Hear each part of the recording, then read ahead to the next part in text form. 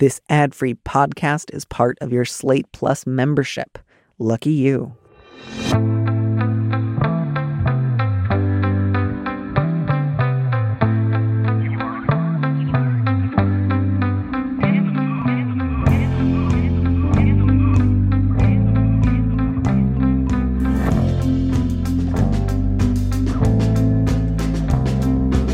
Hello and welcome back to Big Mood, Little Mood. I am your host, Danny M. Lavery, and with me in the studio this week is Jackie Kelly-Aa, a stand-up comedian, writer, and actor based in Oakland, California.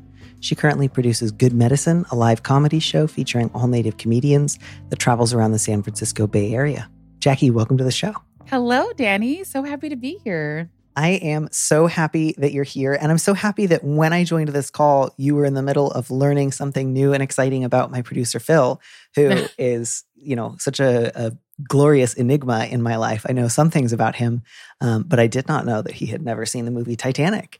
I know, it's such a foundational piece, And I don't know how it came up for the two of you because you were just getting set up for the show, I thought. But we were singing a song together. Danny was in the line. And then I was like, remember that scene when they're all dancing and they're doing like a jig, like down below in the quote unquote workers' quarters? Vividly. Yes, right? You remember that scene where they're holding hands and, but he had no concept. And he doesn't even know who the king of the world is and like what that line is because he's never seen the movie. I had assumed that you two were talking about the career of Billy Zane, and that was how it had come up. I love Billy Zane, by the way. Rose is displeased. What to do? It's a solid Billy Zane. Right? I don't know a lot of people who have a Billy Zane impression in their back pocket, and I'm delighted that you've got one.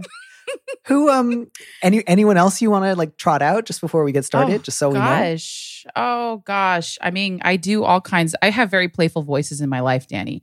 So like, I'll just be talking to a friend and I don't notice I'm doing it. And that's probably obnoxious to other people in the other world, but not in the other world, but in the world. Sure. But yeah, I'll just like, pull out a Scottish accent or things like that, I love to do that kind of stuff. So my friend Ben does the best impression, but he only does one, and it's of a grocery shopping cart that has one squeaky wheel.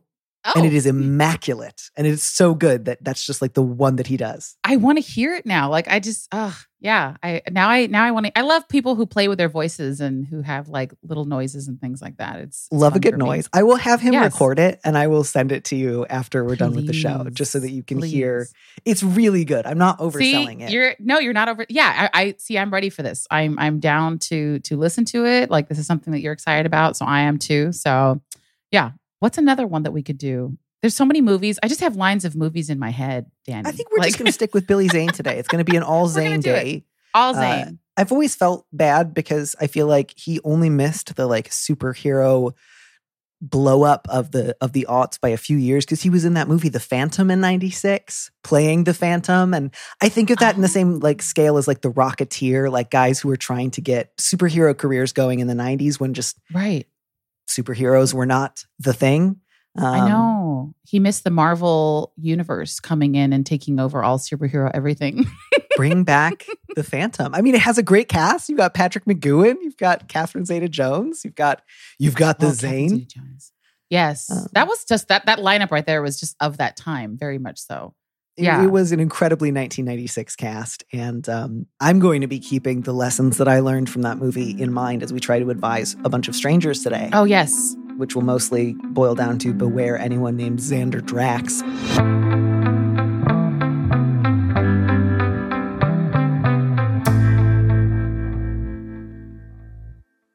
Anyways, all of this is to say I'm very pleased that you're going to be helping me give advice to people today. We're starting with just like a nice and simple one. It's just like a slightly tweaked etiquette question for our times. But it's like low stakes. No one stands to break up or die over it, which is a nice way to start the show, I think. Right. So the subject is hesitant house guest. My wife's long-distance boyfriend, Alex, recently moved closer to our city to be with his other partner. Alex and I were friends in college, but don't have much of a relationship beyond that. My wife is planning to drive up to stay with Alex in a hotel for a weekend next month. While we were planning, since we only have one car between us, she suggested that Alex's partner could happily put me up in their spare room, and then we could all get dinner together. I'd still have access to the car and could do some local hiking. What's the etiquette if I do accept this guest room? My wife doesn't know Alex's partner very well either, and I'm not sure what to expect or whether I should bring a gift for my host. Should I stick to talking about the weather? Invite them hiking with me? Alex thinks we'll all get along fine, but hasn't told me much about them apart from confirming the invite. Hmm. And again, like, I love this one because it's just like worst possible outcome would be like you go and aren't sure how to, like, you've been a guest before somewhere, like it's just Right. nothing too bad is going to happen here, hopefully. Yeah, I think this one's kind of tough. I was first like, hey, let your wife hang out with her long distance boyfriend on her own. Like, part of me was like, is this just like a courtesy thing? Like, hey, I'm going to be doing my thing, but you could like hang out with their partner. Like, I don't know. I felt like it was, for me anyway, I was like, just let her have her weekend, man. I could definitely see, this one does feel very subjective, I think, in that sense, because I could really see somebody feeling like, I feel like my, wife is trying to arrange a play date for me. Yes, that's what it sounds like. Resent it. It's like when your parents try to set up a play date with you and some other kid because like they want to hang out and you're just like, oh, now I don't like this kid, even if I might have liked them under different circumstances. Whereas somebody else might feel like, oh, delightful, unexpected hiking weekend and like increased closeness, friendship with a bunch of new people that I'm like indirectly connected with. So maybe the first step is just going to be like, look within yourself. Do you feel a little bit like you're being pushed into a play date and you feel a little bit resentful? Or do you feel like excited? You just want to make sure you're not stepping on toes. Because if it's the first, politely decline and Right. I don't know, walk around your neighborhood or take public transportation or like borrow a friend's car this weekend or something, or whenever the weekend is. And if it's the second, do you have any thoughts on like, let's say they look within themselves, decide this doesn't sound great. Seems like the wife will be pretty receptive to just hearing like, thanks, but no thanks. Do you think there's anything else there that you would want to suggest about like turning it down, but maybe suggesting you all get together sometime in the future, or just go with no? I mean, I think it's okay to go with no. Like, if this person feels like they're being pressured, and they also are like dragging their feet, not really wanting to make this happen. Because here's the key thing. The wife doesn't really know the partner, like doesn't have much to say. And so, I can totally see this relationship where, oh my God, you would get along so well with a partner. Like, this would be a missed opportunity if y'all didn't hang out while I was also visiting with my long distance boyfriend. You know what I mean? Like, I felt like that seems more like, oh, okay, this could be community building. This could be relationship building, and that there are all these intertwined folks that are part of a greater, relationship. But none of that was there. It was like, hey, doesn't really know much about the person. There's a spare room involved. Like, it just seems like there's not a lot thought out aside from, hey, we share a car and this could be that you're not stranded. Like that's not great. So I would just say, like, you could turn it down and maybe you have your own plans. Like, you've got your own friend network. Like, maybe y'all have a movie night on Saturday. I don't know, or whatever day y'all are hanging out. But yeah, this is where I'm unaware of the etiquette in poly relationships. But I do understand that when you're meeting other partners related to your partner, there's a lot of stress in it, and there's a lot of like anxious, emotions and feelings because you're bringing together pieces of your romantic life. So, but I feel like in this one, I think it's totally fine that this person hangs back and does their own thing. And you're right. Public transportation, man. This one feels like such an ink blot test in some ways because there's Right? like, not a lot of emotional context, and it could go so many different directions of like, I don't really want to get closer to anyone else, but I feel like I should, or I would actually, enjoy it immensely, but I want to make sure that everyone else really wants to, and they're not just doing it to be polite. Any number of like possible variables here. So I do sense a little bit of that kind of like polite people dance of just like, well, I'd love to get to know you better, or like maybe reconnect with my old college friend, but only if you want to. And so everyone's kind of trying to suss out like, well, I got this invitation, but it didn't come directly from the partner whose like name we don't even get. So it's sort of like people are saying that you might want to be friends, but I don't want to bother you at lunch in case they were misrepresenting your feelings. So I can maybe see there's a lot of that going on here. And if that's the case, letter writer, maybe the move is to talk to your wife about like, probably like being a guest at this person's house for the first time would be a little much, but I would really love it if we all got dinner not this particular trip, but like, let's make a plan in the next couple of months to all get dinner together. Totally. And, yeah, I guess I'm curious too. You say Alex and you were friends in college, but don't have much of a relationship beyond that. And again, like, could see that going in any number of different directions. But if part of you feels like Alex and I were friends in college, I would maybe like to reconnect a little bit. You might want to say that. You might want to say, like, I would love to hang out all together sometimes, or I would like to hang out one-on-one a little more often. Do you like that idea? See how that one goes. And again, like, because I can also really see, I know plenty of people who are like, this is maybe a little wacky, but like, let's all meet and see what happens. And then like, yes. When my friends have been in that situation, I not infrequently 2 days later get a text after radio silence being like, we have all been having sex, all 4 of us, for the whole weekend, and we are in love. And it might end messily, but we're having a great time right now, which is, the most you can hope for at the beginning of any relationship. Best case scenario for that kind of, meeting. So if that does feel like, shoot, like I might have a great time. And like, if the worst comes to worst, I just had like a weird weekend and I don't have to do it again. If that's the way that you feel about it, I think the next move is to say either to your wife or to Alex, hey, can you put me directly in touch with your partner? I would love to take them up on the offer. I would love to just kind of like, again, I think just like lead with a charming nod towards your own vulnerability, which is like, that was incredibly nice of you to invite me to stay in your home, especially given that we don't really know each other. I feel very excited to meet you. And I also don't really know how to be, a guest of a partner of a partner's partner. Haven't done this before. Can I bring anything? Like, I'd love to bring a host gift. Is that okay? Lead with a charming acknowledgement that you don't know what you're doing. People generally like that if they also don't know what they're doing. Mm-hmm.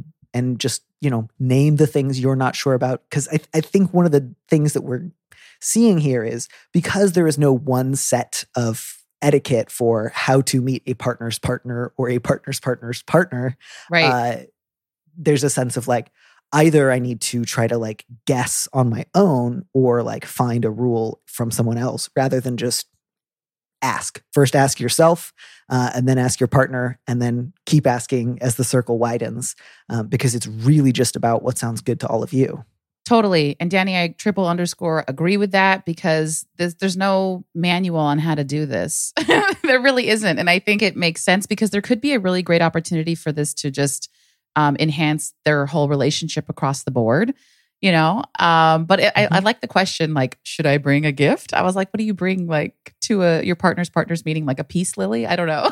Like, what is the thing you bring? See, and like, that was where I was doing a tiny bit of like trying to read between the lines, where I was like, to me, this implies that the letter writer kind of thinks this will be fun and exciting. Yes. And like would like to maybe do it and is kind of envisioning like, how would I be a good guest? How would I like signal my excitement without coming on too strong or being like the odd person out? And that could be totally a misreading, but it really just fundamentally does come down to letter writer. What sounds good to you?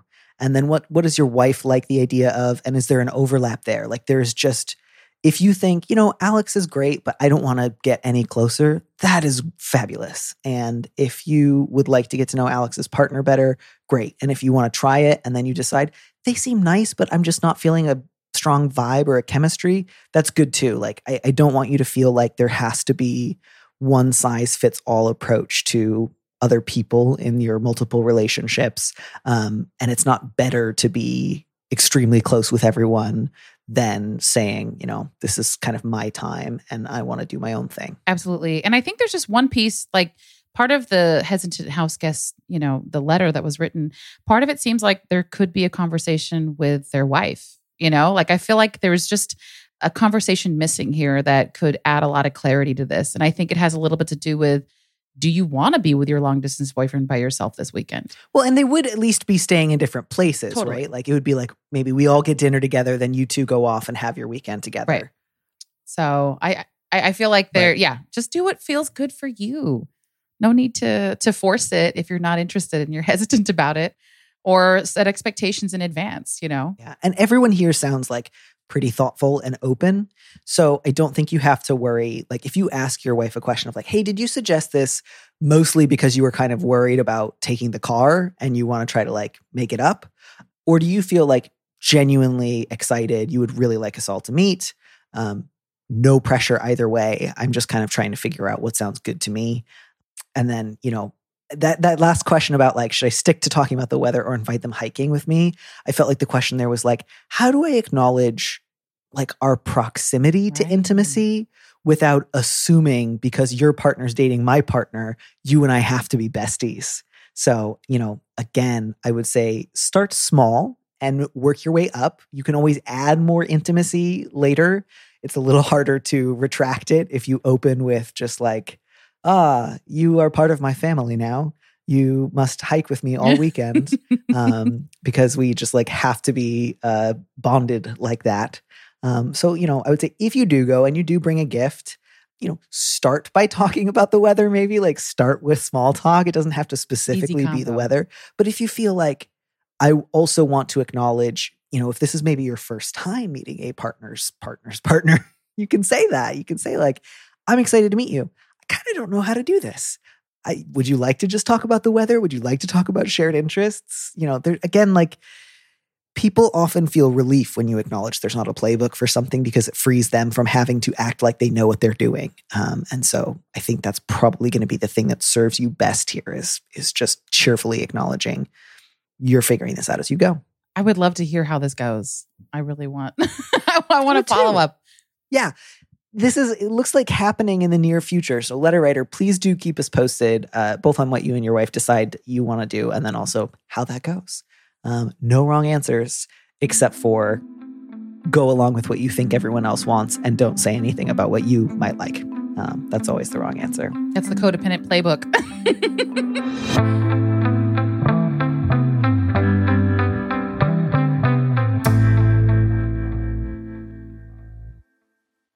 Our next question, we're really moving up the difficulty and potential consequences ladder because this one is not, unfortunately, every possible outcome is a good one.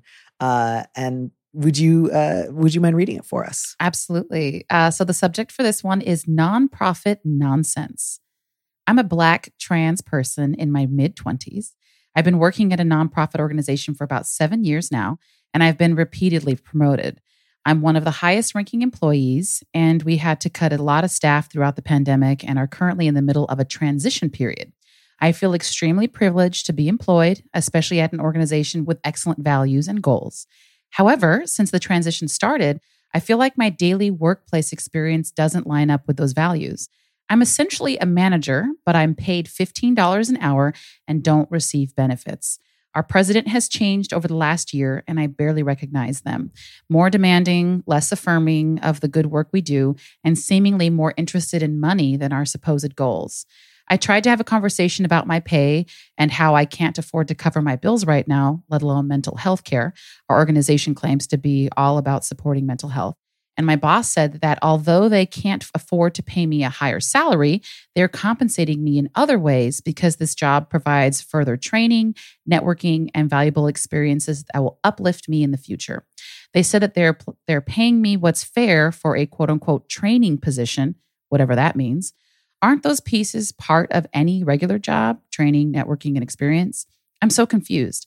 How can we say that we support and center the most marginalized communities while having the bulk of the work fall on a Black trans person who's paid $15 an hour? I understand our organization is in a transition period, and I'm being promised that more will come and more money will be coming in, but I'm struggling to live right now. Should I wait for the transition to end and see if I do get better compensated and treated better once the stress of the transition is over? Should I leave? Would I regret leaving if the organization does in fact transition into a blooming place and I watch someone else hold my position and be paid better while at it? Should I trust and be loyal to my boss who I've known for years, or is prioritizing my current wellness the best move? I've been looking at other jobs that are available in my sector, but I'm afraid that I'll take an even worse job at an even worse organization. Plus, the nonprofit industry is complex and flawed. So many orgs also don't live up to their values, and I'm afraid that I'll get into something even worse. Help. Wow. Well, I want to start with just a big, deep breath so I can calm down. Right.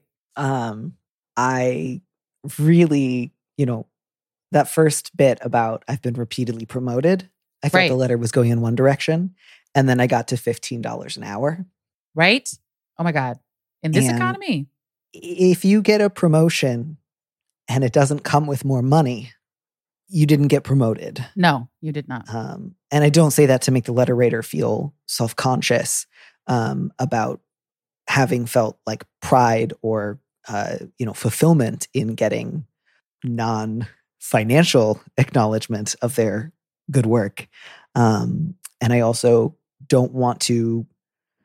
I don't want to assume that their boss, who they like, is like acting badly, but I don't know if I can quite get there. Like if you're paying somebody $15 an hour after 7 years and they're one of the highest ranking people in your organization, you have a bad organization and your company shouldn't exist. You don't have enough money to employ people and you shouldn't employ people. That feels pretty straightforward to me. Yeah, I hate to say it. This is like a no-brainer. I'm like, oh my God, you poor person. You're fully being taken advantage of. And they're clearly capitalizing on putting you front and center by quote unquote promoting, because you're right, Danny, like promotions come with merit increases, right? So you should be getting paid well if you're one of the highest ranking folks in the organization. I don't know what your boss makes, but I would imagine it's quite a bit more. And this is such the issue with nonprofits and the nonprofit world, is that there are people that are out there to make money for themselves and they market on a particular issue. And so whether it's, putting marginalized folks front and center in the resources and that they provide, but yeah, this is just kind of like you got to go. Like I want to be nuanced and be like, I understand that you like your boss, but I'm like, after 7 years, this is like, hi, you've hung out long enough. And I feel like you got to go somewhere that pays you well. Cause you're saying you're struggling to live. And I can only imagine like $15 an hour, like you've got to pay your bills and you have to put yourself first. And truly, 7 years in, this is just really, I'm just really sorry, letter writer. It's also clear, like you've been at this company maybe since you were in your teens. So my guess is that this might be one of the first, if not the first, full-time jobs you've had. And so presumably they have also really, not that you are currently inexperienced, but like my guess is that, at least at the outset, they really took advantage of the fact that you had not, negotiated pay raises often before as a, 19-year-old employee, and maybe convinced you that this was industry standard or necessary or not a problem that you should be bringing to them because, you say that you have recently tried to have this conversation about your pay, and I don't know if this is the first time you've brought it up. It didn't sound like you had been bringing it up a lot before. So my guess is they had also probably made it pretty clear earlier in your career that it was either like unwelcome or inappropriate for you to bring up the subject of your compensation, which is, again, even if your president were constantly affirming the nicest person you'd ever met, I would still say you should look for another job. The fact that on top of this, your president is also getting more difficult and exacting, again, on a salary after 7 years and multiple promotions, that is like, you're not, unable to cover your own bills, unconscionable. Your people should be outside of your president's house right now, picketing them. Like, this is so bad. And, you say that you feel like skeptical, suspicious, that they're like saying, hey, we're providing you further training and experience instead of paying. And it's just like, yes, you are right to be suspicious of that. That is a bullshit answer. All jobs provide you with like training in as much as you are doing your job while you're at them and uplift you in the future. What? You don't pay your bills in Uplift. You don't write a check to the utility company with like an inspirational note instead of money. This reminds me of so I'm a comic, and this reminds me of people who are like, oh, you're not going to get paid, but my God, the exposure. And it's like, these are intangible things that mean nothing. And so this whole training networking experience, it's like, you've been there 7 years. You have the experience. They can't take that away from you. And they also apparently can't add to it because I say it's a job seeker's market right now. I want to remind folks that. So if you're unhappy in your current position, there has never been so many positions available and open. Many of which are also paying $15 an hour though. So don't go for those ones. Don't go for those. But you can be choosy. I say, because Danny brings up a really important point, which is you probably started this job when you were pretty young. So you don't have a lot to compare to. And you open up the letter writer, you open up saying, I'm extremely privileged to be employed. And I would counter that and say they should be privileged to have you as part of their organization. And they are.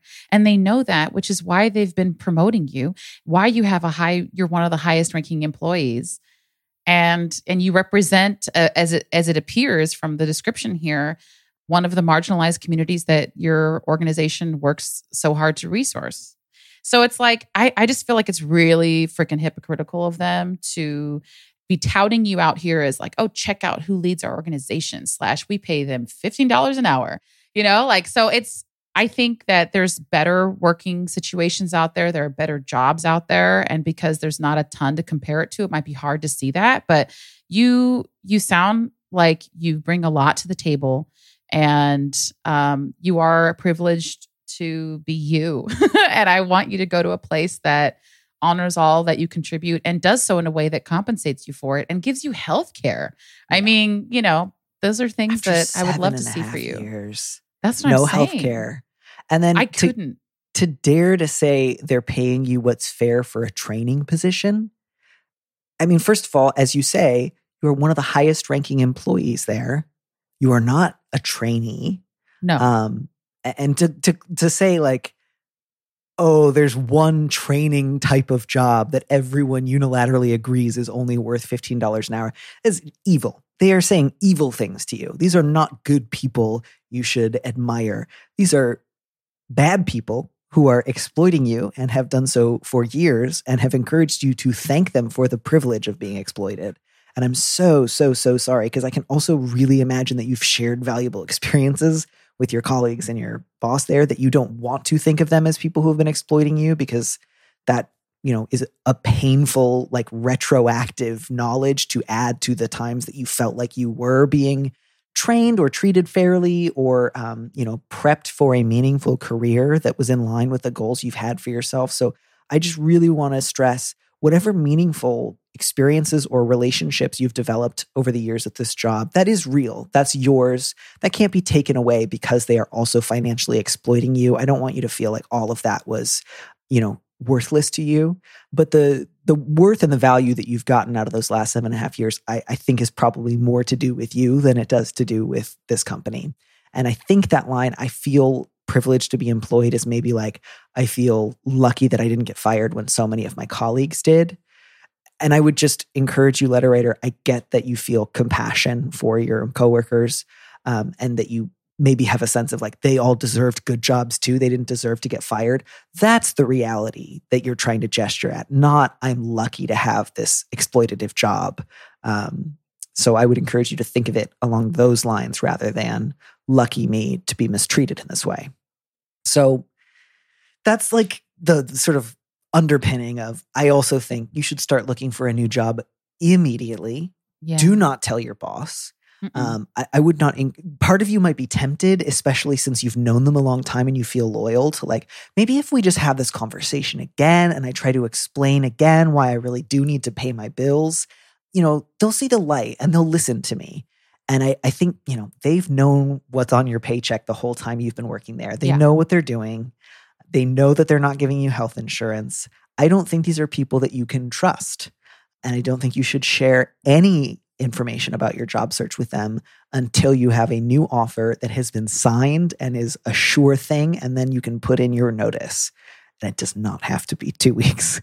I don't know that you owe them 2 weeks. My guess is when you do give that notice, they're going to try to make you give them months and months and say, we'll never be able to survive without you. And I'll just say, a company that can't survive without exploiting a top-level manager who's been there for 7 years by paying them $15 an hour is a company that should not exist. And I don't care what their values or goals are. As you say, they're not living up to those values or goals in the least. No. And this is the whole thing. I feel, letter writer, I feel compassion for you because you clearly put a lot of emphasis on being loyal, but also, taking I don't know. I feel a lot of compassion for you, and I'm sorry that this happened. I've been when I first started off early in my career, I was at a job that I did not like, but I thought this is what everyone talks about. They hate their jobs. So this is what I expect. Like, let's get rid of that. Like, we don't have to do that anymore to be employed. We can, it takes time. You're still developing your career. You're in your mid-20s, so you're still figuring things out. But I can't wait for you, letter writer, to have a job that you love, to have the resources that you need, to have the healthcare and all the things that you deserve. So I'm looking forward for you to find that. And I know it's out there. And I would encourage you to talk to your friends who have good work experiences. Talk to the folks who the nonprofits in your area that are doing similar work or doing, related work, and see who likes where they work and get those jobs there. This is where you should be doing your networking. This is where, like, forget that job. Like, do your networking with your core folks. Like, maybe there's people who you worked with at this nonprofit that are sister organizations that, you might be able to start there. You can take advantage of some of the relationships that you've built in the last 7 years at this organization and branch out. And I think that might be a good place to get the job search started. Yeah. And, to that, I will simply add, I would also encourage you to look for work outside of the nonprofit sector. True. I think this is a problem you will run into at many other nonprofits. And one of the things that I think you're kind of coming into a new awareness of is one thing that nonprofits can do that other companies have a more difficult time doing is convincing you that the company is the same thing as the values that they claim to espouse. Mm-hmm. And therefore, if you are working for them, you are furthering those values, when in fact, those values and the company itself might be two very different things. Yes. Whatever goals they are trying to accomplish, this company is not the only way to achieve those goals. And for them to manipulate people into accepting substandard pay and substandard benefits because it's for a good cause. And I'm not saying go get a job at like Raytheon. Don't do that. But, there are plenty of companies that are just like a company where you can do a job and they will not pretend that you are doing the greatest and most fulfilling and exciting thing on the planet. And in exchange for dropping that pretense, they will give you some more money and benefits because they're not pretending it's anything other than a job. And again, right. I'm not saying like give up on trying to find a career that feels meaningful or just look for the first job you can get as a day trader or like a mortgage specialist where you kick people out of their homes. I just mean there's a lot of room in between exploited by a nonprofit and mortgage adjuster. So maybe consider looking in the for-profit sector. And then, you say, should I wait for the transition to end? No. We both were like, nope. I mean, again, like this has been a problem for 7.5 years. It's not like you've only noticed how much it bothers you since your president has been changing, but you were being exploited and undervalued before. This has not just been a new issue the last 6 months. It's been the whole time. And my guess is, has anyone said the transition will end exactly on June 19th at 4:30 p.m.? Or is it more like, well, as soon as we get, a few more people on board, or as soon as this grant comes in, or just even a vague by next year? Like, I would be very surprised indeed if they said this is when the transition period will be over. I don't see that happening. I think wait until the transition is over is a great way to trick people into like looking back at their work and then looking up and seeing that 3 years has gone by. And then, would I regret leaving if the organization does in fact become an amazing place and someone else holds your job and gets paid better while you're at it? I think the odds of that happening are very unlikely. I think that they will continue doing what they've been doing. But man, even if they did and you found out somebody later got that job and was making, I don't know, $20 an hour, I think by the time you get out of there and you find another job and you realize it doesn't have to be like this, you are not going to look back with regret and think, oh, if only I'd stuck it out, they finally would have straightened up and flown right. Yeah, it's not worth it. You owe it to yourself to have a higher quality of life, and you're struggling right now. And so I say, let it go and move on and move forward. Yeah. Again, just like my last thought here, and not to be totally like Don Draper about this, but if you say you're afraid that you'll take a worse job at a worse organization, at a company that doesn't live up to their values, I'm just like, go outside of the nonprofit world. go work at a company that is not going to pretend that they want you there to achieve a particular value or goal. Go somewhere where the money makes up for the fact that you and this company are not the best of friends. And build, meaningful like solidarity and direct action and living out your values elsewhere in your life. There's like a rich history of activists with day jobs who do incredible, meaningful work that does not pay their bills. And I hope that for you, because I want you to be able to pay your fucking bills. And get healthcare. And more, right? And mental also, health resources and all buy the things. some shoes once in a while. Yes. Go on vacation. Yes. Enjoy your life. Celebrate your life. Yes. Yeah. I'm just so sorry. I feel like I was really hammering home a lot of different points there. And this letter writer just seems like an incredibly conscientious and thoughtful person who wants to do right by other people. And I wish so much that they were met with that same energy in their life. And like, at least money won't lie to you, Like money can, there's a limit to the things that money can do, but it's not ever going to piss on your leg and tell you it's raining. It's going to be the exact amount that it looks, you know what I mean? Like your bank account will have as much money as it says in it. Exactly. And Face that's value. that's not nothing. I can't wait until they're in another position. Like I want to see what they end up doing. And I want to see what they end up doing. And I want to like have a 10-minute conversation with the president of their company.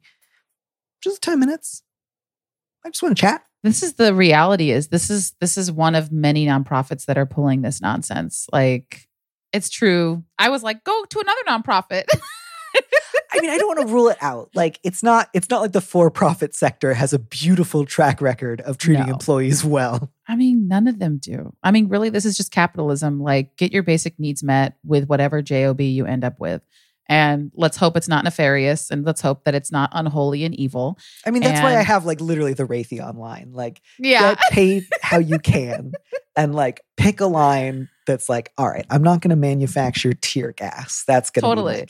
You can even you can get your line earlier than that. You don't have to wait until Raytheon. That was just like the first one that came to mind, wasn't it? Like Raytheon came out last year with some attempt at like spotlighting all their like queer employees, and some little they them was like, I love working for Raytheon in my little bow tie. And they do that a company loves to put their POC and their like queer folks front and center on their website, and then have them working in the basement with no air conditioning. Like it's such a classic move for these companies. It's not a great move. It's not a really fun one. And now I'm just thinking of like all the jobs that I've ever had. And oh my God, I'm getting. I was just thinking about this morning that like I think if anyone were to run for like local office and they did so on the platform of, I think cashiers in all the grocery stores in this town should have stools so that they can sit down. Right. They would win in a landslide. It would be an incredibly popular initiative. People would turn out to vote who normally wouldn't. And it's like small scale enough that you could like actually accomplish it as like a mayor or something. But it would also take some doing because you'd have to like go up against small business Twitter. Like, small business interests IRL.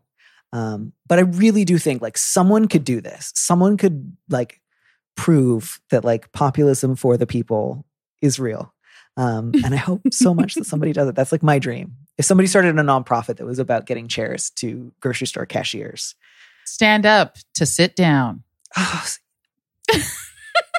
Okay. So please assemble this. We're running this campaign. We're doing platform it right now. They should sit down. I used to work as a cashier actually at Whole Foods, and I never understood why I had to stand the entire time, but I just didn't ask any questions. I used to work as a cashier at Bevmo, and I rigged a fake stool together out of a bunch of boxes, and I was able to use it for 2 days before my manager noticed and said, you can't do that. Did they tell you why you couldn't have a chair? Was it like it reads as lazy? Is that the idea? It was literally just like, you can't do that. I mean, it was in the same vein as like I used to wait tables before that. And my managers would actually say the line that you think is so cliche that no one says it. If you've got time to lean, you've got time to clean. Oh God, I hate that. I remember the first time I actually heard that. And I just felt like I had just seen him throw up or something. Just like, this is so shameful that you just said that with your mouth to me, a teenager, like, you little petty tyrant. You just rhymed about not ever leaning. And I'm just so upset. And it's usually those particular positions. It's usually those are the tyrants. Like, it's usually the manager of a grocery store that like is power hungry and has like little man complex and just has to flex on all the employees. And it's yes, like, and it's like, these are always the jobs where like I'd be running around. It was like an indoor-outdoor cafe with no air conditioning. So it was always insanely hot in the summers. And like, it's the kind of thing where like you're running out and you're responsible for like 15 tables all on your own. And so like, if I occasionally have time to lean, it's because I've been running nonstop for 4 hours. Like I'm in the world's worst soccer game. And it's just always like, why? I couldn't do it. I waited a table for one day. And then I was like, oh, this is not for me. This is really random, but I was studying abroad. I did not have a permit that allowed me to work legally. So I decided to do a day of work. You do a day of work, quote unquote, for free. It's terrible. It's a quote unquote trial day. And I worked in a restaurant and she never called me back or put me on the roster. So I guess I did terrible. Did you at least get a free meal? I did get a free meal. I got Eggs Benedict, I remember. And there was an American couple that was so excited to see me. This was in New Zealand. And they gave me a tip and they gave it directly to my hand and said, this is for you. And that bitch came over and said, we share tips here. I'm taking that from you and I'm putting it in the tip jar. And I found out later. So this is a scam, right? Like this woman just hires people for one day at a time, steals their tips, and never hires anyone?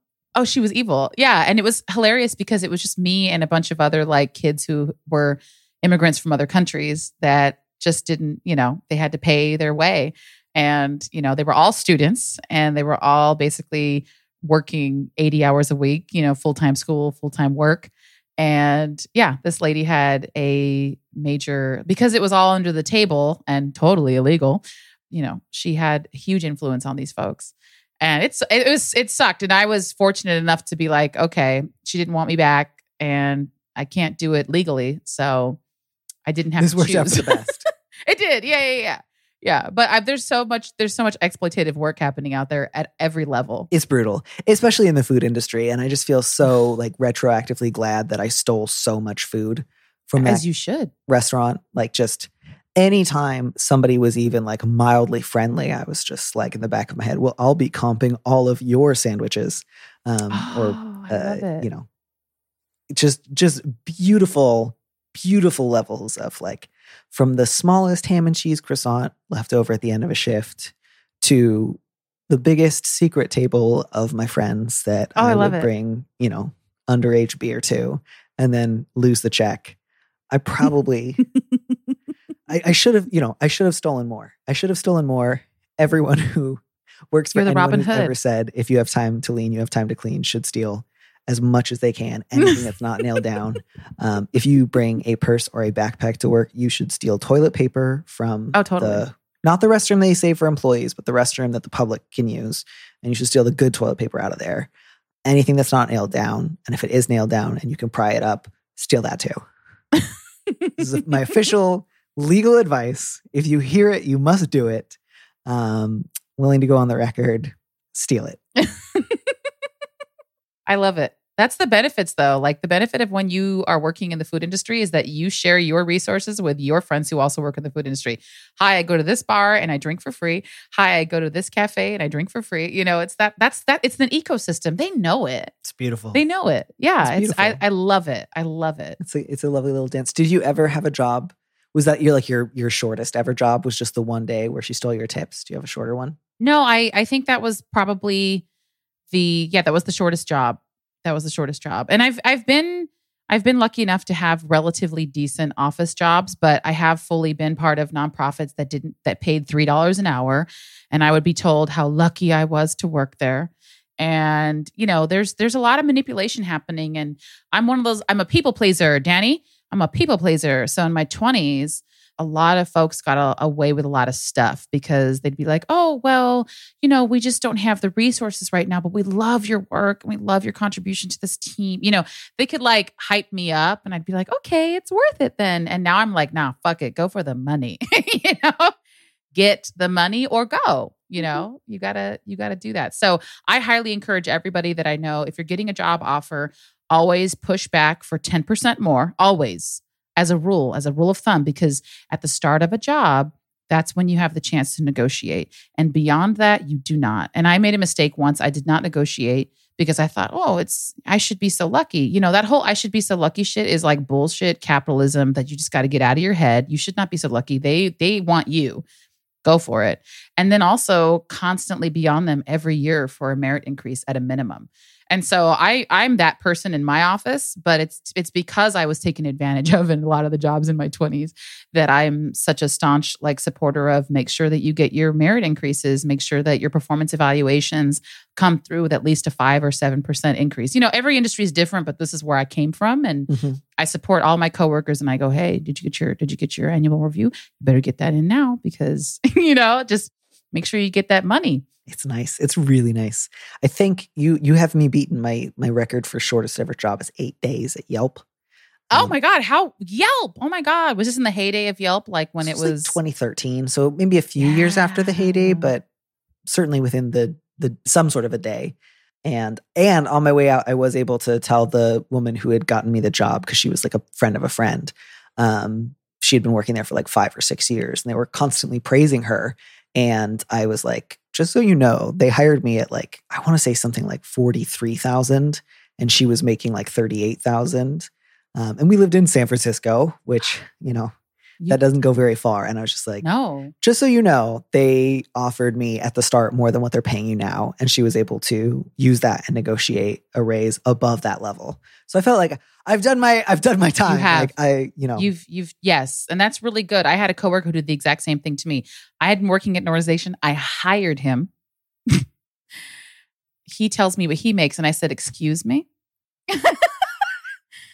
And I used that to build a case internally and to advocate for higher pay. And I fucking got it. But it's literally those angels. That's why I'm out here saying, talk about your money, folks.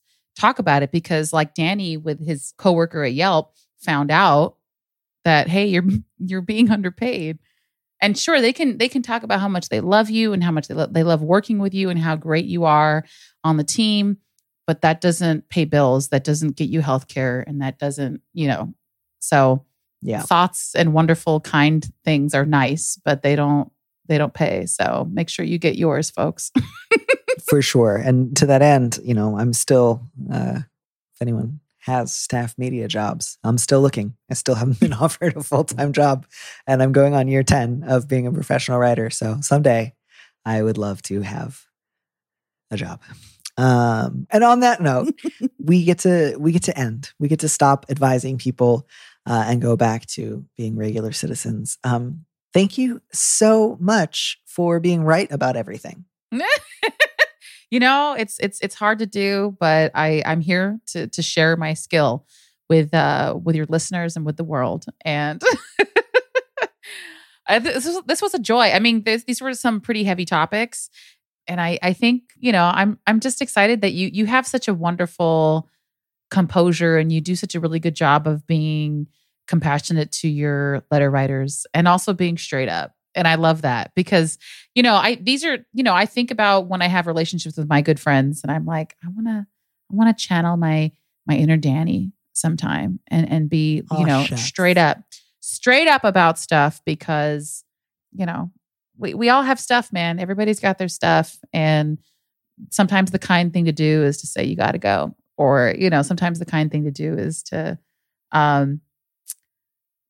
Anyway, I'll stop. Or just, this is really sad and it's not going to get better. How can I take care of myself? Exactly. Sometimes it's just facing and accepting that this may not work out. And you've got to find a way. At the end of the day, I want all these folks to be good to themselves. That's what it is. Me too. And do what feels good for you. Speaking of feeling good, if people would like to feel good and perhaps see you and a lineup of great native comedians in the greater San Francisco Bay Area, where and when might they next keep an eye out for you? Sure. So you can all find me July 16th at the California Shakespeare Theater.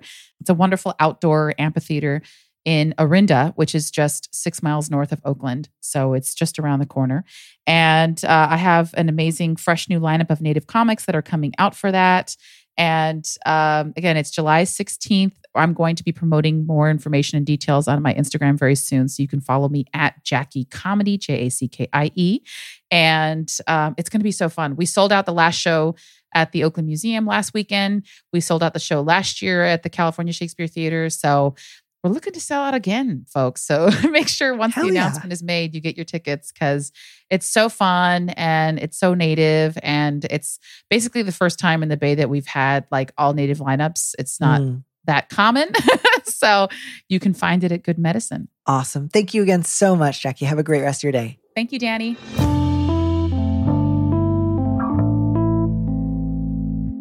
I've got an update from a letter writer in the episode, Which Friends and What Benefits? I'm writing to thank you for your advice and provide an update. M and I eventually had a falling out, while Z and I continued to see each other. As time went on, I felt increasingly uneasy about M. The truth is that despite our connection, I didn't want a relationship with him. The idea of getting together in the future made me feel anxious, and whenever I shared some of these feelings with M, he put them down to my negative experiences in past relationships. Finally, during one conversation, I snapped and told him bluntly that I didn't think we should get together and to not push me on the matter. Several weeks later, he sent me a long message calling me selfish and cruel and accusing me of causing him a mental breakdown. I apologized for snapping at him and wrote a carefully worded message explaining my side of events. He responded, disparaging my character. Finally, I told him I wouldn't continue this conversation if he continued like this, and our communication died out. Part of me feels like I dodged a bullet. Another part is baffled by his behavior. Another part is saddened by losing a friend. Sometimes I think about writing him, but every time something holds me back. Thank you so much for this update. I think perhaps something that is holding you back is me. Consider me part of what is holding you back, because I think that further communication with M would not be a good thing for either of you, and would almost certainly end the way that it did during your last go-round.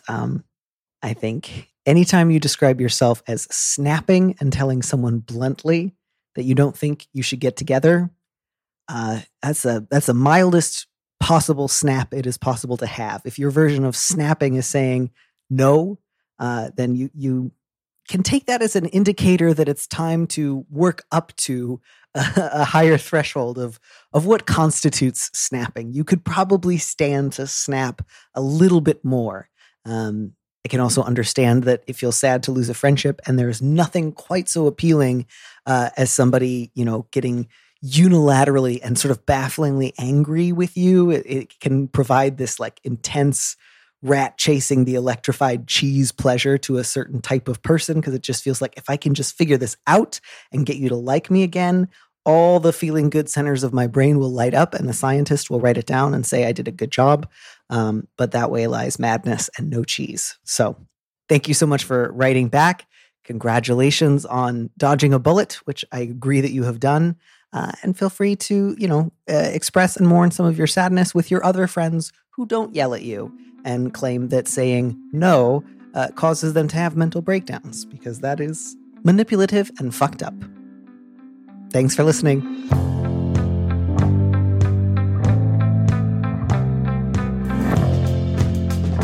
Thank you for joining us on Big Mood, Little Mood with me, Danny Lavery. Our producer is Phil Circus, who also composed our theme music.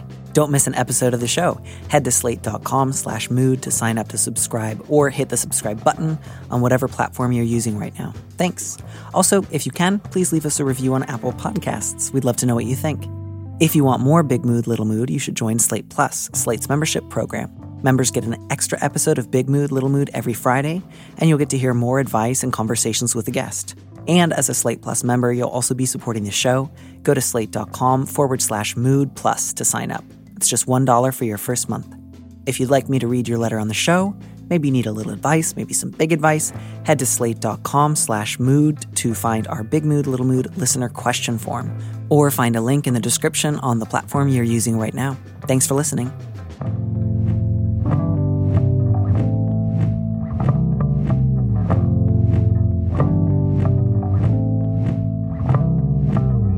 And here's a preview of our Slate Plus episode coming this Friday. I think you know this, letter writer, but right now, whatever you say or don't say will probably upset your mother. So, if part of you is holding on to the fantasy that if only you can phrase this in just the right way, she won't be hurt, I don't think that's going to happen. She sounds hurt right now, physically, emotionally, in an ongoing way, in a chronic way, in a longstanding old way. And that doesn't mean you can't have useful conversations with her or try to change some of the dynamic. I think that's possible. But, you haven't been trying to hurt her feelings. You haven't been cruel or dismissive. So as long as you kind of keep meeting your consistent standards of politeness, let that be your guide rather than how can I say something that will guarantee she won't be upset. To listen to the rest of that conversation, join Slate Plus now at slate.com/mood.